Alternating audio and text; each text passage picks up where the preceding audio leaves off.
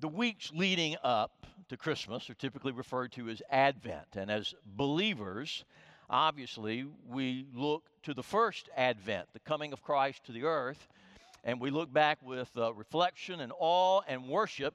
But then we also look forward to the second Advent with great hope and anticipation. And today, I want us to think about this greatest story ever. Now, C.S. Lewis said in his book, Mere Christianity, human history is the long, terrible story of mankind trying to find something other than God to make them happy. Thanks be to God, there is a grand story, and our lives can get lost in it. And actually, when we lose ourselves in this story, we find our lives. I've got 4 observations I want to make this morning. Here's the first one. The story of Jesus is believable. It is believable. Rebecca McLaughlin, who was a fantastic young writer, I hope the Lord gives her many, many years, a PhD from Cambridge University, advanced degree in theology, a wonderful writer. And she says, and I quote, "Rather than it being naive to believe that Jesus walked the earth 2,000 years ago, it's actually naive not to." Somebody says, can I really be sure that Jesus was even here? Even unbelievers, even people who are strong atheists would say, no, obviously Jesus was here. I may not believe his claims, but he's here. Now, what's interesting, though, is that the claims of Jesus, I believe, are very, very believable. You ask, can rational, educated 21st century people be expected to believe in supernatural stories like the resurrection or the virgin birth? Well, the Bible's very first outrageous claim is that there is one God who created the entire universe out of nothing. And if you can believe that outrageous claim, certainly you can believe that he could raise the dead and that Jesus could be born of Virgin Mary. It's like saying to a weightlifter, I know that you can bench press 500 pounds, but you've proven that, but can you bench press 45? If you can create the universe out of nothing, everything is possible from then on. 40 years ago, sociologists believed that the sands were running out on religion. They said as the world becomes more and more modern, more educated, more into science, they expected religious beliefs to decline. But that prophecy has failed. Now, it is true that among Western whites, religious participation has declined.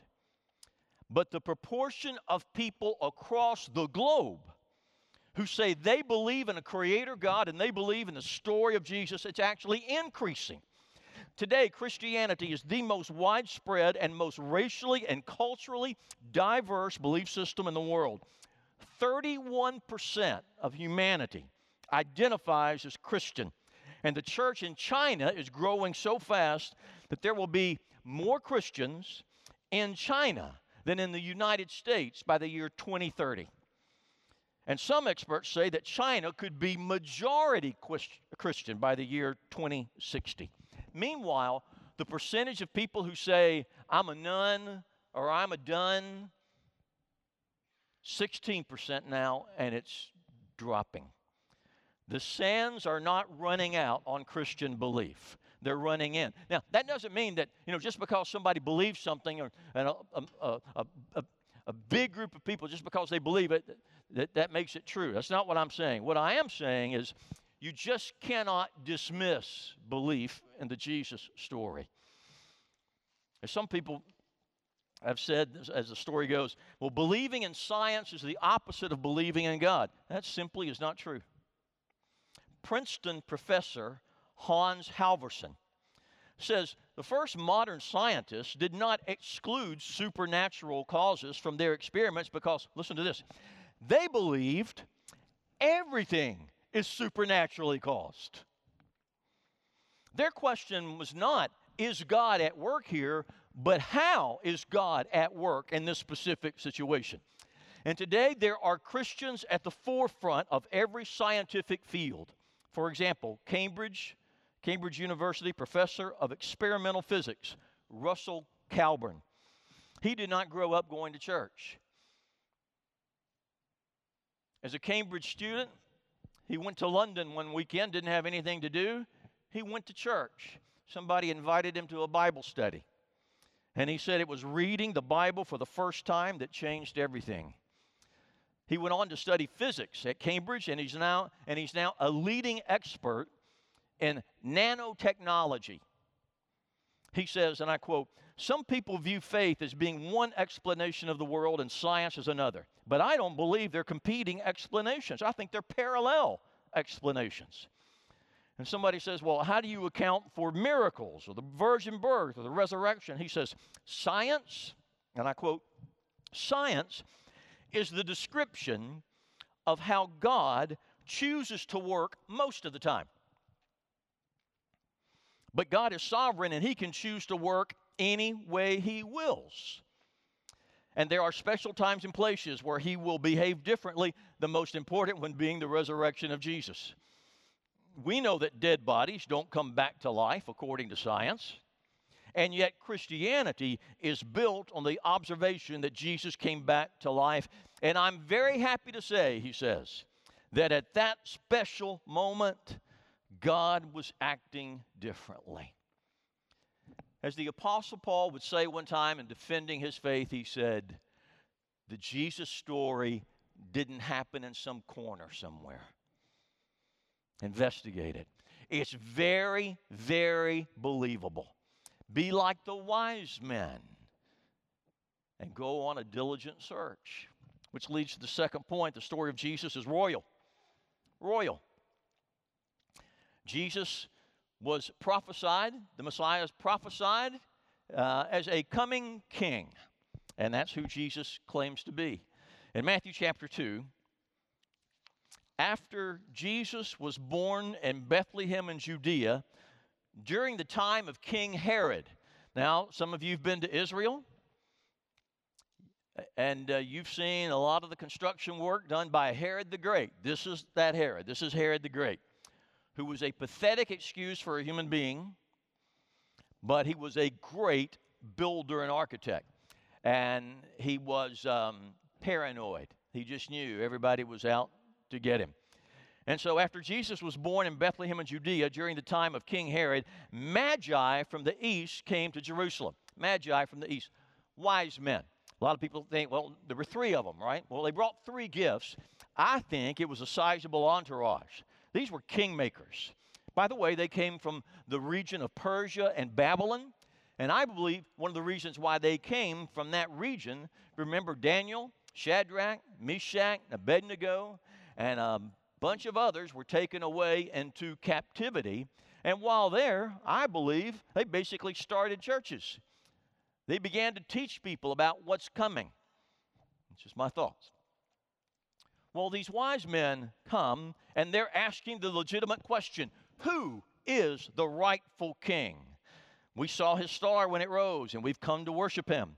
And when King Herod heard this, he was disturbed, and all Jerusalem with him. Why was King Herod disturbed? There's a new king in town.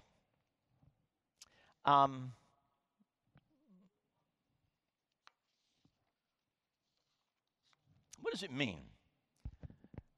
Not for Jesus just to be king, but for Jesus to be king in your life or mine. Back in 1922, one person wrote it like this. For Jesus to be king, that means he reigns over the minds of individuals with his teaching. He reigns in your heart by his love. And he reigns in your life as you live according to His law and as you imitate His example. It makes sense. He reigns in my mind through His teaching, reigns in my heart through His love, reigns in my life as I imitate His example and live by His commands. And somebody says, well, you know, if Jesus is here as king, His kingdom is not getting a passing grade. If He's king, why is the world still so messed up? Well, as theologians like to say, and this is true, the kingdom of God is here, but it's not fully here. It's already, but it's not yet. No one can deny that so much good is being done and has been done in the name of Jesus. A lot of faith, a lot of hope, a lot of love. The kingdom of God is here. It's been inaugurated, but it's not yet been consummated. It's already here, but it's not yet here in its fullness. We're longing for that second advent. Now, I want you to listen to this quote. One of the reasons why there are so many bitter, disenfranchised people who are angry at church is because of bad theology. It's really, really important to separate your theology of the kingdom from your theology of church. These are two separate, autonomous entities. Yes, there's some overlap, sometimes where the lines blur and bleed, but they're two different ideas. Jesus' ultimate goal for the universe is the kingdom.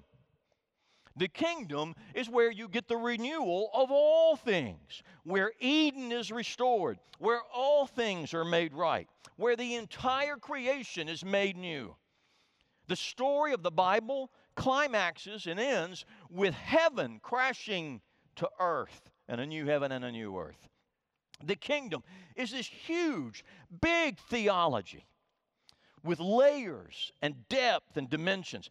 The problem is that many people erase or ignore the theology of the kingdom, and in doing so, they pin all of their hopes and dreams on the church.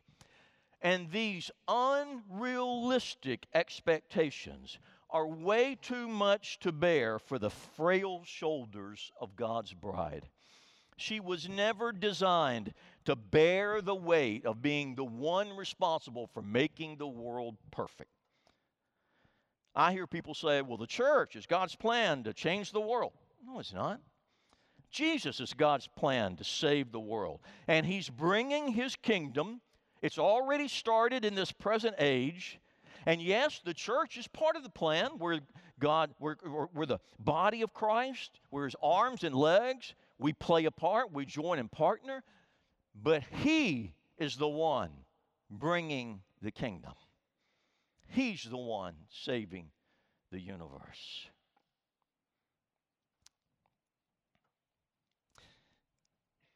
We really don't, as Americans, we're not too fond of kings anyway, are we? Since 1776. Now, we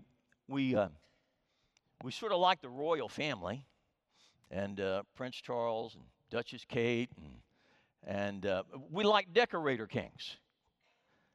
But a real king who says, here's the direction you need to go. So I'm going to ask you, are you inviting the kingdom of God into your world? Because the story of Jesus, it is a royal story. And when Jesus is your king, here are some things that'll change. You ready? Your loyalties, your values, your priorities, and your mission. This is the greatest story ever, the story of Jesus. It's a believable story. It's a royal story because Jesus is king and worthy of it. And thirdly, it's a vital story. And it's a vital story because of the unique mission of Christ. In Matthew chapter 1, verse 21, the angel said this, she, that is Mary, will give birth to a son, and you are to give him the name Jesus. Why? Because he will save his people from their sins. No one else can do that. No one else can fill that job description. Jesus can save his people, you and me, from our sins. And my goodness, we all need some mulligans. We all need do-overs. All of us have done wrong. All of us have been wronged. And the answer to all of that is the grace available through Jesus. And I'm so thankful that he is a God of the second chances and then some. He's a God of the fresh start, a clean slate, a new chapter, a new day.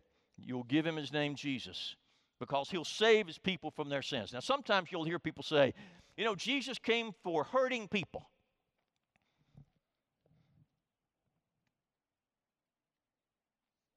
And I think sometimes when we say that, what some people mean is Jesus came to fix your problem. I'm not saying he doesn't care about your problems. And I'm not saying that sometimes your problem might get fixed. But if you view Jesus as the problem fixer in your life, you are going to be incredibly disillusioned. He says, you come to me, those of you who are weary and heavy laden, I'll give you rest. We find rest for our souls as our sins are forgiven. Consider the thief on the cross. His sins were forgiven. His soul was saved. Was his problem fixed? No. And the good news of Jesus Christ is it's a message of salvation for people with problems, for people who don't think they have any problems. But if you want to harden somebody's heart to the true gospel, go ahead and just tell them that Jesus will fix all your problems, and that's why he came. But if you're going to do that, you need to give them a Bible where you've X'd out the story of Stephen being martyred for preaching. Go ahead and cut out the part where James was beheaded. Cut out the part where Paul and the other apostles were martyred for their faith. Cut out all the verses that speak about persevering through fiery trials, of much tribulation, of the inevitability of persecution, of being hated because you claim Jesus Christ. And if you tell people that Jesus just came to fix your problems, then what they'll do is they'll ask Jesus into their heart, but they won't repent of their sin, and they'll get real angry when their problems are not fixed. The story of Jesus is vital because the great need of your life and mine is eternal salvation, and that is what he came to do. The book of Hebrews says it so well, because Jesus lives forever. He has a permanent priesthood. Therefore, he's able to save completely those who come to God through him, because he always lives to intercede for them. Such a high priest truly meets our need, one who's holy. He's blameless, pure, set apart from sinners, exalted above the heavens. Unlike the other high priests, he doesn't need to offer sacrifices day after day, first for his own sins, then for the sins of the other people. He sacrificed for their sins, yours, mine, once for all when he offered himself. And then Hebrews 10, we have been made holy through the sacrifice of the body of Jesus once and for all. And the reason the story of Jesus, the reason Jesus is vital, is he offered the only possible sacrifice for sin, himself. Himself. Now, when I say that Jesus came for sinful people, he loves us, wants to forgive us, everybody sort of knows that out here. But you would never come to that conclusion in your heart automatically. And here's why you would not come to that conclusion in your heart automatically. Because you know enough of the Bible to know that God is not just holy, he's blazingly holy. There's no darkness in him. He is holy, righteous, above reproach. And so that's him. And so we think, well, that's so not me. So here's what happens. We sin, and then we hide from God. We sin, and we cover it up and lie about it. We sin, and we look for somebody else to blame. We sin, and we stop going to church. We sin, and we stop praying. Or worse, we get a good 15 minutes under our belt, and we start looking down our nose at somebody else. And we desperately need to hear again that Jesus Christ came for sinners. That means the ransom has been paid. The roadblocks have been removed. Yes, I need to come to the Lord in faith and repentance, but here's what I can know. A broken and contrite heart, He'll never despise. He's open to my contrite heart. He invites it, and no one never, ever need think that a cry for mercy falls on deaf ears. The story of Jesus is the greatest story ever, and it's believable. It is absolutely believable. It is vital to us. Last of all, the story of Jesus, it's both personal and communal. Both personal and communal. In other words, it's important that we have a personal relationship with the Lord, but not a private one. Now, I want to read a couple of passages of Scripture. First of all, John 3. For God so loved the world, and the reason there it says world and not everybody's name is that there's no room to spell out everybody's name. I read it like this. For God so loved Ronnie, that He gave His one and only Son, that whoever believes in Him shall not perish, but have eternal life. For God did not send His Son into the world to condemn the world, but to save the world through Him. Whoever believes in Him is not condemned, but whoever does not believe stands condemned already, because they've not believed in the name of God's one and only Son. Have you personally welcomed the story of Jesus into your life, responded to Him in faith, been baptized in His name, following Him? But this story is also communal. It's mutual. It's relational. Remember, one of the names of Jesus is Emmanuel. And you remember what Emmanuel means? God with us. Not God with me, God with us. Verse 23 of Hebrews 10. Let us hold unswervingly to the hope we profess. For He who promised is faithful, and let us consider how we may spur one another on toward love and good deeds, not giving up meeting together, as some are in the habit of doing, but encouraging one another, and all the more as you see the day approaching. My friends, keep encouraging one another.